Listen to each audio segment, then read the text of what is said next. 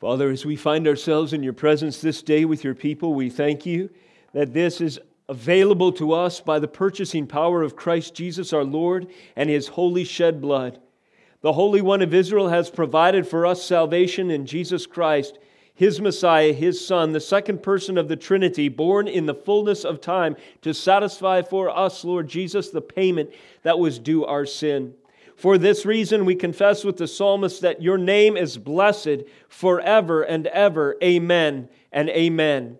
You are our shield. Our shield belongs to the Lord. You are our King, the Holy One of Israel. That is, you are King of kings and Lord of lords, and you are the saving one of all the true people of God.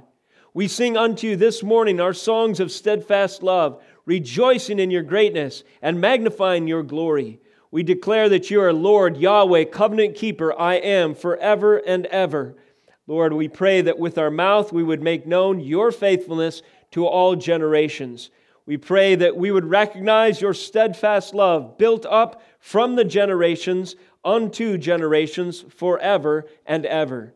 We pray that you would open our eyes to see your faithfulness established in the heavens, even as you have done so through your chosen one, according to your covenants you made with the children of old, all the way through to its fulfillment in our Lord Jesus Christ. Lord, we thank you for your holy scriptures and their power to reveal to us by the Spirit's use of the text a deeper understanding and appreciation of the great gospel of Jesus Christ. We pray that you would do this today so we might live, Lord, more consistent with our confession, that we might be better equipped to proclaim your glory, and that we might offer to you more worthy praise because you are so deserving. In Jesus' name we pray. Amen. Praise the Lord. This morning we have the great honor and privilege of opening up our scriptures and sharing in the holy word of God. Would you do so by turning to Psalm 89 today? We are in our third message in Psalm 89, 52 verses in total, and we're covering verses 38 through 52 today. The title of this morning's message is Defiled Crown. That phrase comes from our text today, and it refers to the failure of the kingdom of David to retain its earthly presence.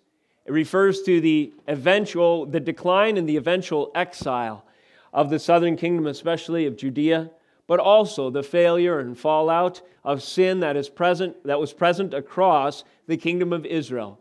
That led to the separation of the two kingdoms just a few administrations after David, and then further decline as history records. However, even in these times of judgment, our author refers to the covenant for his hope and anchor. And even in these times of judgment, nevertheless, our sovereign God is at work. And even in times like these where the psalmist records a lament appropriate for the occasion, there is great encouragement for his church, yes, even us today. Would you stand with me for the reading of God's word today as we behold these verses? This is Psalm 89 again, verses 38 through 52. Listen as the holy, infallible word of Christ is proclaimed in your hearing this day. But now you have cast off and rejected. You are full of wrath against your anointed. You have renounced the covenant with your servant. You have defiled his crown in the dust. You have breached all his walls. You have laid his strongholds in ruins. All who pass by plunder him. He has become the scorn of his neighbors. You have exalted the right hand of his foes. All his enemies rejoice. You have also turned back the edge of his sword. You have not made him stand in battle.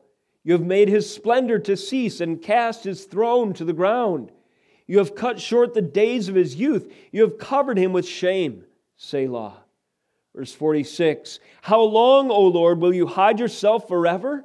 How long will your wrath burn like fire? Remember how short my time is.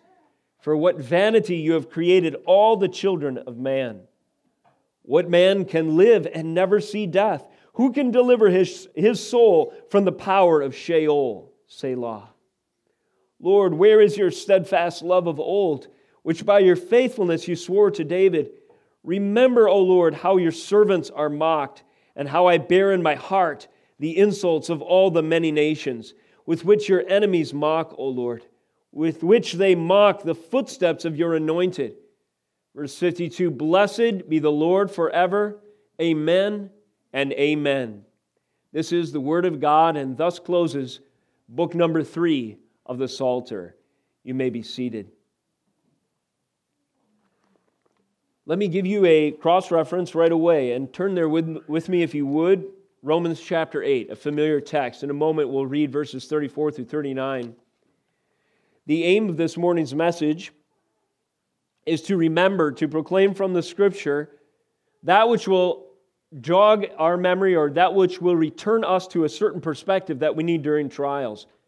During trials, it is important to realize with the psalmist Ethan the Ezrahite today that while difficulties, hardships may affect our disposition, nevertheless, no matter how deep and protracted they are, no matter how profound and cruel the enemy may be, they cannot separate us from the love of Christ.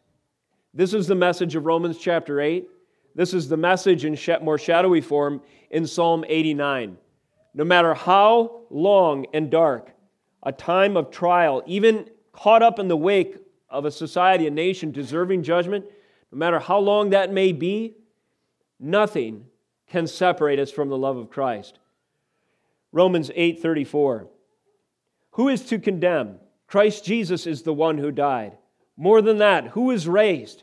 Who is at the right hand of God? And who indeed is interceding for us? That verse right there gives us qualifications that were prophesied, that were expected in Psalm 89, but had not as of yet been established in history, what with the incarnation, the death, burial, resurrection, and ascension of Jesus Christ.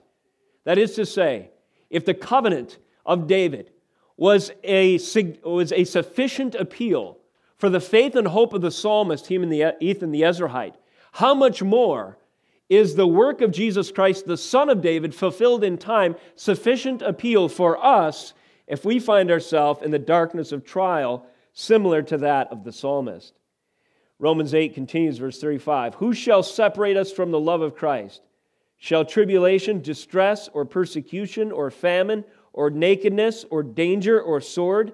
As it is written, quote, for your sake we are being killed all the day long. We are regarded as sheep to be slaughtered.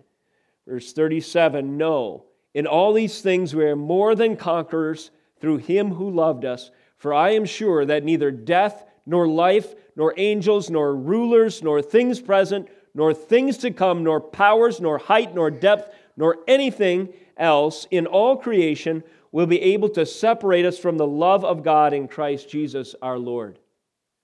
Why was Paul so sure? Again, verse 34. Because Christ was the one who had died. More than that, He was raised. More than that, He was at the right hand of God. And indeed, He is interceding for us. What is the hope for Ethan the Ezrahite? All the way back in Psalm 89. What gives him assurance of his own salvation, of his own ultimate victory, the people of God, in spite of the dark time he now faces? It is indeed the covenant of David. The covenant of David prophesied, expected during of the faithful during the time when Psalm 89 is written. The covenant of David fulfilled in Jesus Christ. The wake in which Paul writes in Romans chapter 8. Matthew Henry, he's probably my favorite devotional commentator on the Scriptures. If you're unfamiliar with Matthew Henry, I would encourage you to familiarize yourself with his commentary. It really is soul-encouraging stuff. Matthew Henry sums up the closing verses of Psalm 89 in a sentence that I think all believers, if they've been in Christ for any length of time, can appreciate. This is him, quote, sometimes it is not easy to reconcile God's providences with His promises. Sometimes it is not easy to reconcile God's providences with His promises. This is true in any type of trial, under any challenging situation, any trying set of circumstances. It can be difficult for the believer to reconcile the providences of God with His promises. What are the providences of God? They are those things, indeed all things, that God has ordained according to His will and decree that take place in time that ultimately serve His glory and purposes. Think of Joseph. Was it difficult for Joseph when he was in the pit and then sold into slavery and then betrayed by the wife of his master and then condemned to prison unjustly and so on and so forth, enslaved in this foreign land, imprisoned in Egypt. Would it have been difficult for Joseph to reconcile the promises of God that came to him by way of dream of a certain preeminence, a certain blessing that would come upon him where the sun, moon, and stars and so forth representing his family would defer to his authority?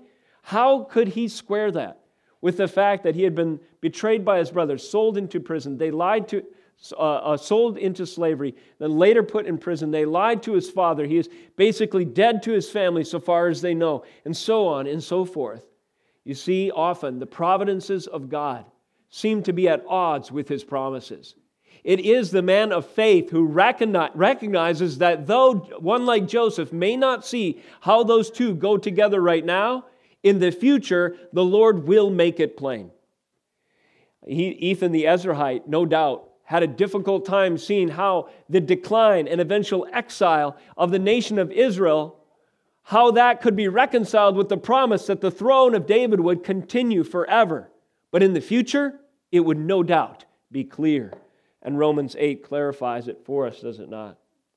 Think of other times in the Exodus, the people of Israel, or the children of Israel, against all odds, God has intervened and now they're at the Red Sea. And they complain to Moses. They throw up their hands in exasperation. There's a great irony, they figure. We've just been delivered from the Egyptians. We're running away from this superior military force. We're being chased down by their expert chariot drivers. And now we stand in front of a largest roadblock you could imagine, a watery expanse, the Red Sea.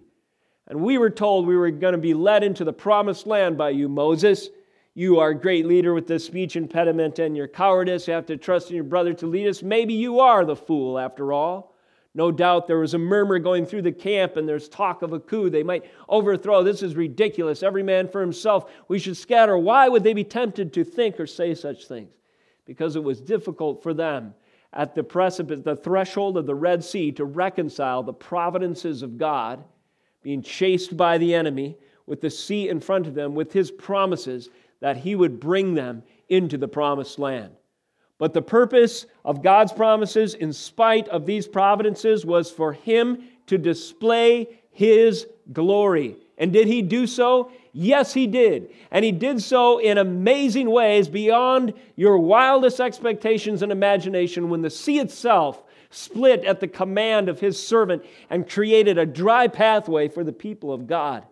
And not only this, but that sea that formed two heaps on either side of that safe journey to God's promises also became the instrument of judgment when it collapsed on the enemy soldiers. Pharaoh's army was destroyed by the providence of God in that one event.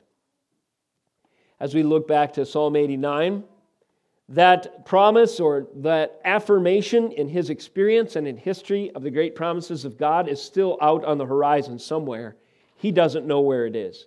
He's standing at his Red Sea, so to speak, and he is struggling with doubt.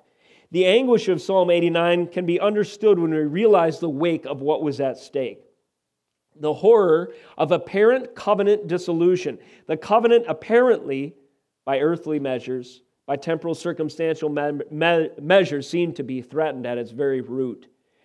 This fear was flooding the hearts, no doubt, of those who were witnessing the collapse of the failing Jewish state at the time.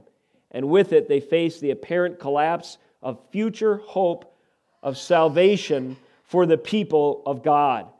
After all, if the kingdom of David was overrun, what hope would there be that the seed of David would be preserved?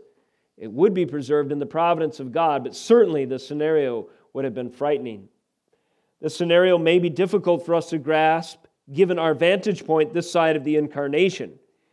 We need only remember that Jesus has come, and with his resurrection, our salvation and ultimate triumph is secure. However, put yourself in Ethan's shoes and his cohorts. Their hope was tied by faith to promises that appeared questionable given the decline and exile of Israel and Judah. This cloud of uncertainty would persist through the intertestamental period, between the pages, if you will, of Malachi and Matthew, and it would persist for some 400 years, some 4 centuries, without so much as a single prophet to break the sovereign silence. If we can relate to Psalm 89, I submit we can, it will likely be in light of endurance that is required for every believer. Just like endurance was required of Ethan and the other faithful, to endure in spite of what seemed like failure in their experience, to trust that God's purposes and promises were still on the horizon of His will yet in the future, even if they and their generation were not privileged to see it. Just like that, we ourselves are called to endurance. Endurance is required for every true believer because we endure struggling with any number of difficulties this side of glory. We may face scoffers who mock at the yet future footsteps of the Messiah. At this time, the scoffers no doubt said, "Oh, you think the kingdom of David was such a great and enduring legacy? Well, looks like that's falling apart. What a foolish notion that was to think that the kingdom of David had any ultimate, long-standing power and influence," the enemies of God's people might say. Similarly, today, scoffers, 2 Peter 3:3-4 speaks of them. They mock at the future footsteps of the Messiah, asking, where is the promise of His coming? And we, brothers and sisters, await that second coming, even today. That is to say, there are some promises still on the horizon for us. We look back at Christ as the fulfillment of the covenant of David, but we also look forward to His coming again to set once and for all things right, and to place once and for all His enemies under His feet, under His footstool. And so Psalm 89 is helpful for us. Here's a heading. Under judgment there yet remains the following. First of all, the sovereign work of God. Even though there is judgment in the experience at times of believers, those who are awaiting the promises of God, there yet remains the sovereignty of God and His work. Secondly, under judgment, there yet remains a defaming of the vainglorious. The Lord is tearing down idols and powers and authorities that exalt themselves in place of Him. This happens under judgment. Under judgment, there yet remains hope despite time. And finally, the footsteps of the anointed. There yet remains the future plans, if you will, or in the poetic words of Ethan, the footsteps of the anointed in spite of a period of long-standing, sometimes, judgment. First of all, the sovereign work of God. These, in verses 38 through 40, these are proactive measures that are taken by the Holy One of Israel which we read of today. Notice again in verse 8. And just kind of mark in your mind every time in our text you see the words you have or you are. Verse 38. But now you have cast off and rejected. You are full of wrath against your anointed. You have renounced the covenant with your servant. You have defiled His crown in the dust. You have breached all His walls. You have laid His strongholds in ruins. Quite a few right there. Now, as we read here, what we are beholding is parallels in the text to what had been remarked of the covenant of David before. So I want to draw your attention to that. Notice in verse 19, of old you spoke in a vision to your godly one and said, I have granted help to one who is mighty. I have exalted one chosen from the people. I have found David my servant with my holy oil. I have anointed him. Those two verses, 19 and 20, speak of a sovereign calling. They speak of the prophecy of the covenant of David that was delivered by delivered by Nathan to his servant David. They also speak of the anointing oil that was delivered by his prophet Samuel, calling David from among his brothers and among the children of Israel. So as we remarked last week, this was a distinguishing characteristic of the Davidic covenant. There was a sovereign call, a prophecy and a promise of covenant and anointing. Now this distinguishing characteristic, this sovereign call, has now met something that would appear to be in opposition to it. That is, whereas the Davidic call was marked by a sovereign calling, under judgment, the people of God were experiencing Verse 38, you have cast us off and rejected. You are full of wrath against your anointed. You have renounced the covenant with your servant. You have defiled his crown in the dust. So as we hold these things in parallel, the distinguishing characteristics that marked this assurance of the Davidic call, this sovereign anointing, and this delivery of the promises. Now, the circumstances were coalescing such that they were revealing God's wrath against his anointed, and a renunciation, it would appear, of the covenant, at least to some degree, and a defiling of his crown in the dust. There's another parallel number 2. Last week we covered a distinguishing characteristic, preeminent name and conquering strength, verses 21 through 27. That is, the strength of David in his exploits in war were evidence of God's promises to him. Verse 22, for instance, the enemy shall not outwit him, the wicked shall not humble him. I will crush his foes before him and strike down those who hate him, and so forth. So whereas the covenant with David was marked with this conquering strength, even a preeminent name, it says later, my faithfulness and steadfastness, verse 24, and love shall be with him, and in my name shall his horn be exalted. Later, verse 26, he shall cry to me, you are my Father, God, rock, my salvation, and so forth. This conquering strength, this preeminent name, now under judgment, the people have experienced something different. Notice verse 40, you have breached all his walls. You have laid his stronghold in ruins. All who pass by plunder him. He has become the scorn of his neighbors. On the one hand, before, at the high point, at the golden age of David's conquering arm and of Solomon's influence and the extent of his realm, the enemy could not outwit and the wicked could not humble David or the son of David. But now things have changed. The walls have been breached. The strongholds are in ruins. And passers-by can plunder the spoils from the people of God, the once great kingdom. There are stipulations that are given, and this is key to understanding our portion today. In the center of the psalm, closer to it, 30 through 32, there's this qualifier, this proviso. If his children forsake my law and do not walk according to my rules, if they violate my statutes and do not keep my commandments, then I will punish their transgressions with the rod and their iniquity with stripes. So here we have stipulations, covenant sanctions, if you will, given in the abstract. They're hypothetical. But now, whereas they were given in the abstract under the Davidic covenant originally, now they are a reality, a literal reality. Again, the parallel text, as we see through verses 43 and 45, you have also turned back the edge of his sword. You have not made him stand in battle. You have made his splendor to cease, cast his throne to the ground, cut short the days of his life. You have covered him with shame. And then one more parallel point.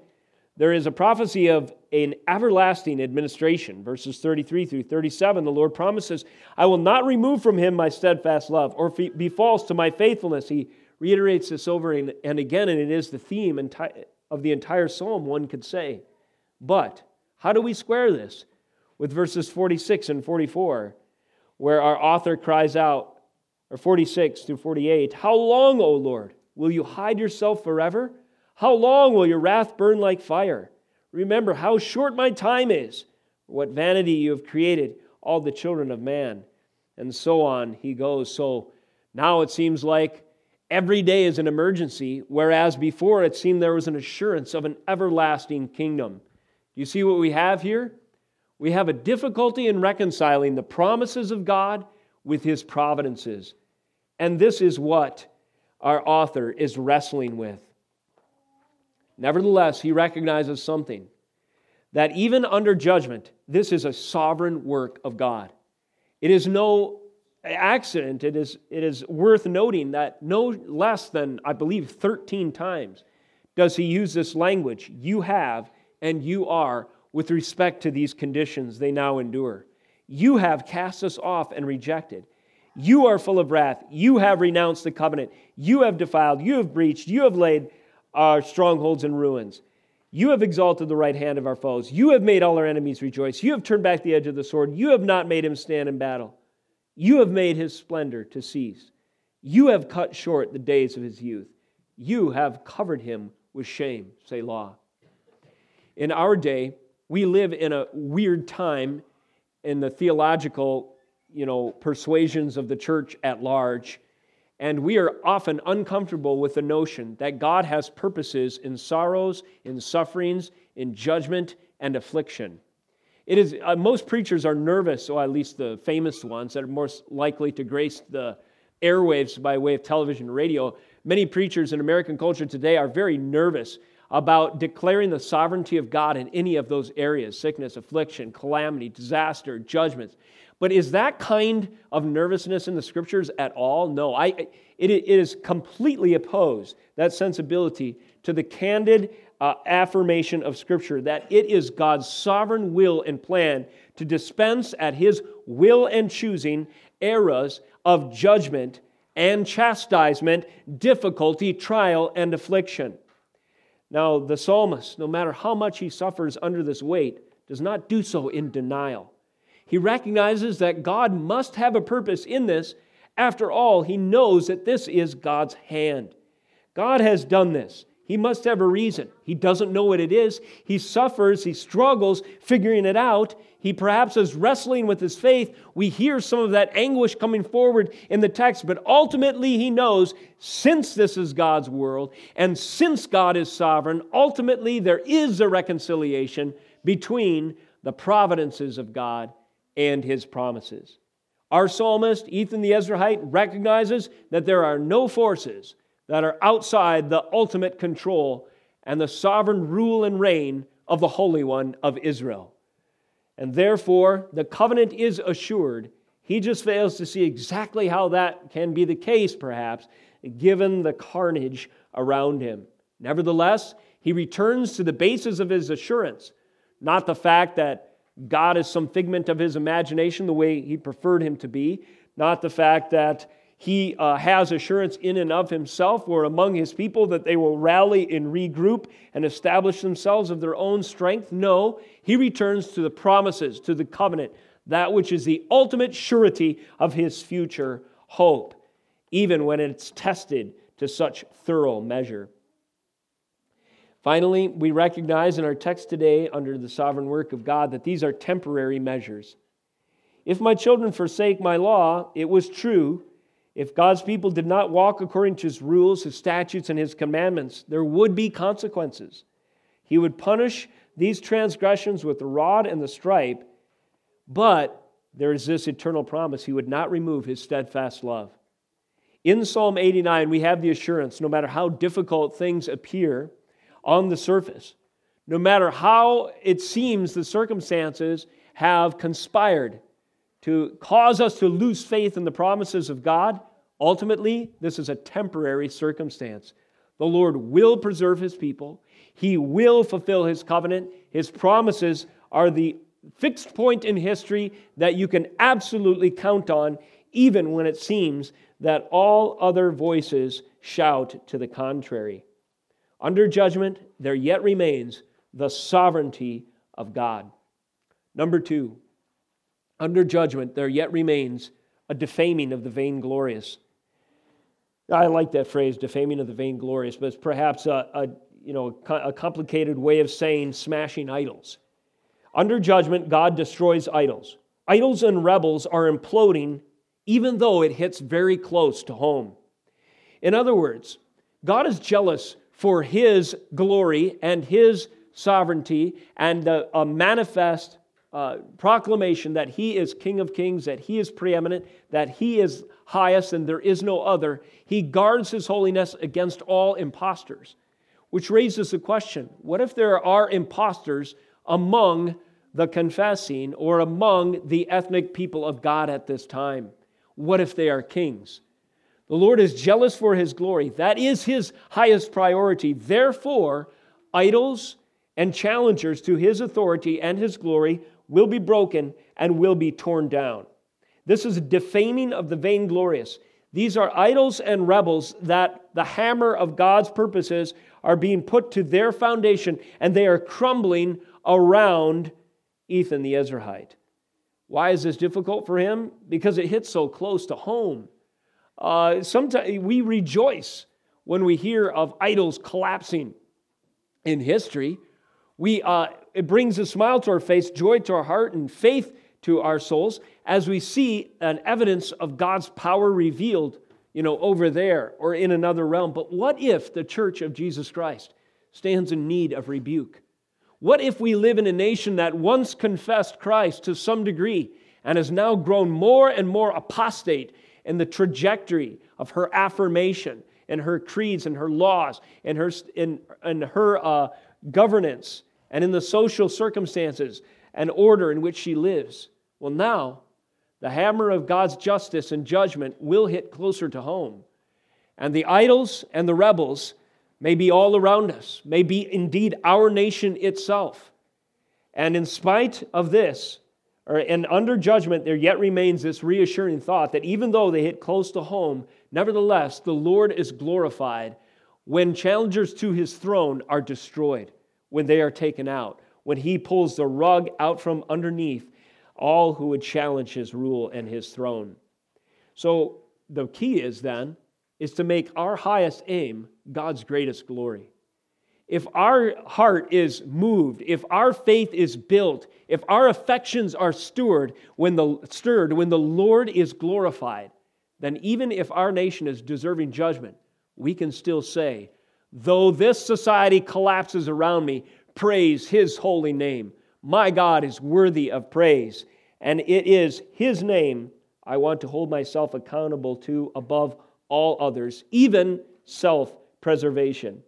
Only that it would give You glory, Lord. We pray that You would save us. If not, for Your name's sake, give us grace to endure this time of judgment. This defaming of the vainglorious is poetically illustrated in verses 40 and 41. You have breached all His walls. You have laid His foundations in ruins. All who pass by plunder Him. He has become the scorn of His neighbors.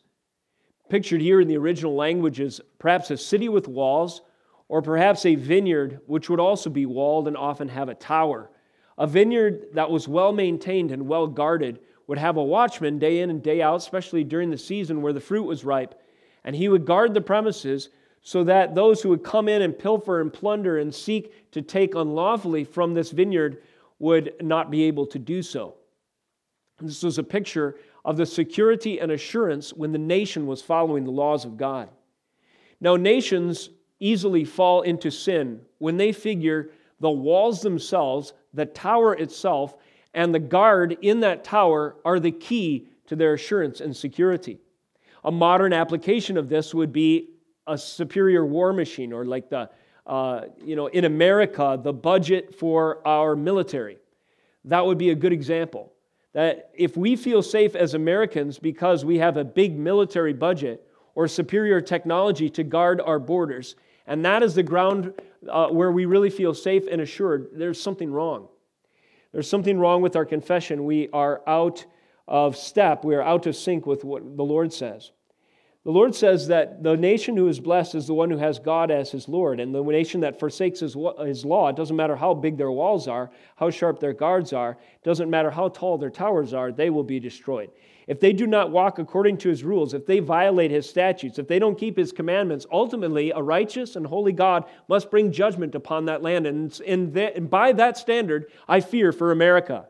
I fear for America. Now, we all fear. I mean, we watch the news, we see with nervousness, all these various threats, and, the pagan world fears for their future too. But more importantly than fear is, where does their hope and their assurance and their confidence lie? Does it lie in towers, watchmen, and walls? Or does it lie in the statutes, rules, the commandments, and the principles, and the Holy Scriptures, and the God who commands, walk in my way, and you will be preserved? Important questions for us, are they not? So this is poetically illustrated in this picture of a vineyard that is easily overrun when the defenses are low. And the strongest defenses against the enemy are walking in the ways of our Lord and following His law and commands. It's the strongest defenses for any society. Also, this is historically illustrated. That is the plundering and the broken down walls by a quote by Adam Clarke. I just want to read this for you quickly because it's a summary of the history of the declining kingdoms. Adam Clarke says this: the 4 last kings of Judea reigned but a short time, and either died by the sword or in captivity. Jehoahaz reigned only 3 months and was led captive to Egypt, where he died. Jehoiakim reigned only 11 years and was tributary to the Chaldeans. Means he had to pay taxes to a foreign government who was occupying him. They put him to death. They cast his body into a common sewer.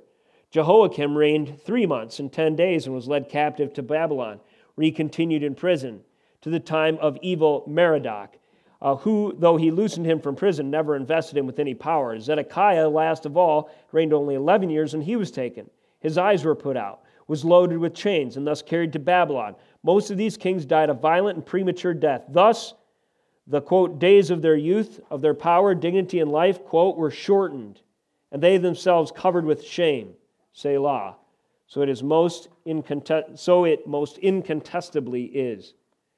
So what Adam Clark is recognizing is when Psalm 89 says that you have made his splendor, verse 44, to cease and cast his throne to the ground. You have cut short the days of his youth and covered him with his shame. That is historically illustrated by at least the last 4 kings in Judea and even many before that.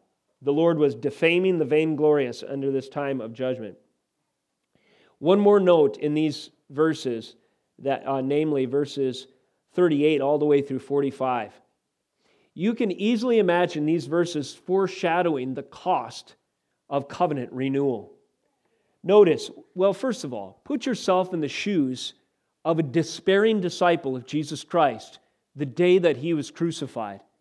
Would you not feel something like what Ethan the Ezrahite felt when he saw his nation and the hopes of covenant crumbling around him with the decline and ultimate exile of his people? Would you not feel that if you were a disciple following your Messiah Christ, your expectations were so high and now he's crucified before you?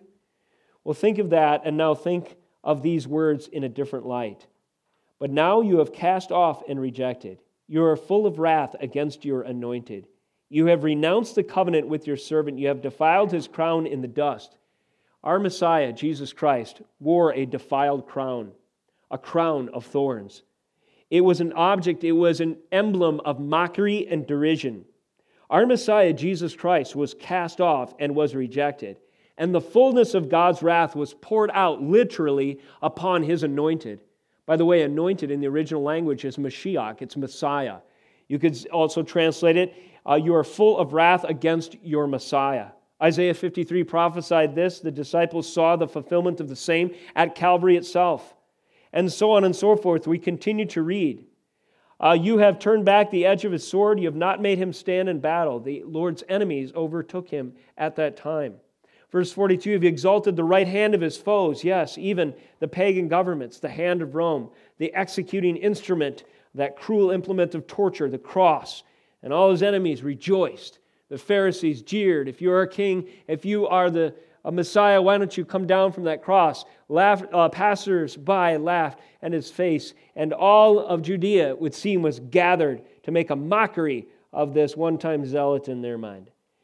And it continues, verse 35, you cut short the days of his youth. Jesus Christ was crucified in the prime of his life. He didn't live a full life as one might expect a hero, a Messiah ought. You have covered him with shame.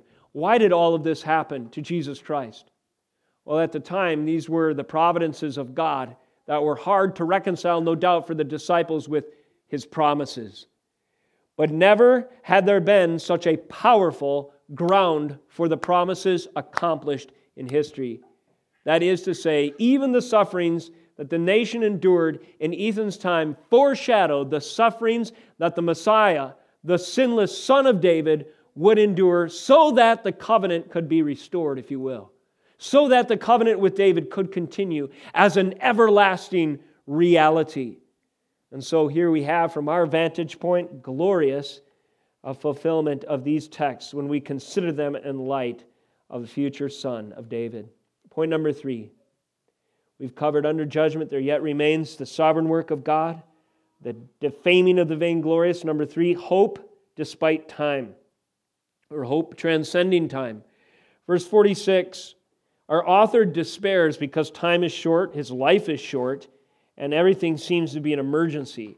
How long, O Lord, will you hide yourself forever? How long will your wrath burn like fire? Remember how short my time is, for what vanity you have created all the children of man. What man can live and never see death? Who can deliver his soul from the power of Sheol? Verse 48, that rhetorical question, who can deliver his soul from the power of Sheol? The first answer is no one if the implication is himself. If the implication is who can deliver himself from the power of Sheol, the answer is no one. However, if the answer takes into account the covenant with David, who can deliver his soul from the power of Sheol? Indeed, the son of David to come. Right now, the sons of David were failing in their task to uphold the terms of the covenant when Ethan is writing. At this time, there was threats to the livelihood of people like Ethan all around. They had to guard themselves from those who would plunder and overtake their land. And they felt this fragility and the brevity of life. Remember how short my time is, he exclaims in this lament. He also laments how brief, even with a relatively speaking long life, it says here that what vanity you have created the children of man. What man can live and never taste death? Death is the end for everyone born of Adam. And so there is this time element that when he looks upon it causes our author to despair. First of all, prolonged judgment. How long can we expect this to continue? Now, this expression of grief presupposes a recognition of loss. One reason we know our author was faithful is because it occurred to him to grieve. It occurred to Ethan to grieve. There was a great loss, and he understood it. Now, don't take that as a given. There are many in America today, it does not occur to them in our society, though it is declining by biblical measures around us, it does not occur to them to grieve. Why? Because their hope is not in the true covenant of our Messiah, Jesus Christ, the covenant of David. Their hope is not invested in the righteousness of the Word of God, exalting the fortunes of the nation. Their hope is in something else. And so if you grieve the plight of America, take heart that the Lord has at least awakened in your soul an understanding of what is at stake. The great loss of a people who deny that God is their Lord and stray from the foundations and mooring and assurance of blessing in the future. There's also urgency because of the brevity of life. And this is never answered outside of the covenant with David. The fact that everything is vanity because man's life is so short. How in the world can you transcend that reality? You cannot outside of resurrection. And this is why we'll close likely in this verse, Acts 13:34. There is reference to the covenant of David and the proclamation of the apostles. And they say there's a difference between David of old and the son of David arrived now. And that difference is the one saw corruption, they died, they failed. But the son of David never saw corruption, and he rose from the dead victorious over the grave. So the only hope for the vanity of life to be transcended and the brevity of life to be overcome, for us to be victorious over the imminence of death, is to be in Jesus Christ, to have resurrection be our promised reality in Him. Mortality, because we are mortals, we cannot save ourselves. It's like a man trying to lift himself up by his own bootstraps. It's like a man standing on a tree branch and sawing on the wrong side, hoping that he will be able to take down this tree, and he only takes down himself. Our mortality, the brevity of our life, the fact that we all face the wages of death, eliminates the possibility of self-salvation. It's a fool's errand. Hope in spite of time. This side of glory, we suffer under the temporal conditions, the frailty of our lives, the reality of our oncoming death. However, if God gives us grace to look to things bigger than us, stronger than us, more assured than our physical well-being, we will have grace to see beyond these temporal conditions and live in spite of these realities. And so from these truths, namely the covenant, the promises of God, Ethan is grasping for hope. There's an application for us today. Think of the persecution that may come upon our land, or persecution that has come upon our brothers and sisters in China, for instance. I read an article. It was a declaration of faithful disobedience by a pastor in China, and I don't have time to reference it today. But basically, it was a preemptive document written by a pastor who knew that if he continued faithful preaching, there was a good chance he would be arrested. And sure enough, on December 9th, just recently, last year, he and 100 members of his congregation were incarcerated for their faith. And as of yet, I don't know, or as of today, I don't know where their plight stands. But as you read his declaration of commitment and faithfulness to the Lord, to disobey the laws of the land when they tell him it's illegal for him to share the gospel of Jesus Christ, you recognize a man who has found hope in something bigger than his life and his welfare tomorrow. He is placing his hope and his fortunes in the hands that are bigger than his own, in a power to transcend this short life, in a hope eternal, and a hope in glory, in Jesus Christ, a resurrected and ascended Savior who has the power to deliver him from prison, or even if they kill him, to deliver him unto glory. There is hope despite the limitations of time, limitations of death, and the reality of whatever judgment circumstances we might find ourselves in, broadly speaking. Fourthly, under judgment, final point, under judgment there yet remains the footsteps of the anointed. Turning back to our text today, verse 51 recognizes something, two things. First, a mockery, and secondly, a reality. With which your enemies mock, O Lord, with which they mock the footsteps of your anointed. That follows verse 50. Remember, O Lord, how your servants are mocked, and how I bear in my heart the insults of the many nations. So there is an attitude of derision against the people of God who trust in the footsteps of his anointed. People of God who look for a Savior, a Messiah, again that word Mashiach, the anointed one, the appointed one, the called out one, the one who would be the ultimate head of the covenant of David. The footsteps of the anointed. In verse 49, Ethan makes his appeal. This again betrays the ground of his hope. Lord, where is your steadfast love of old, which by your faithfulness you swore to David? In other words, he appeals to the covenant, the promises of God. He knows upon these his only hope rests. Which raises the question, where are the footsteps of the anointed? Ethan probably feared in his flesh that the footsteps of the anointed ones of David, that line, were walking into sin, apostasy, exile, destruction, judgment, and ultimately might be erased. But there was a reality. There were footsteps of the anointed that he could not see, that were continuing providentially according to God's perfect will and purposes. God's ultimate anointed king was Jesus Christ. And he reigned as king, as second person of the Trinity, so to speak. He was, in his pre-incarnate glory, a powerful, and he was ruling at this, so to speak, even at this time.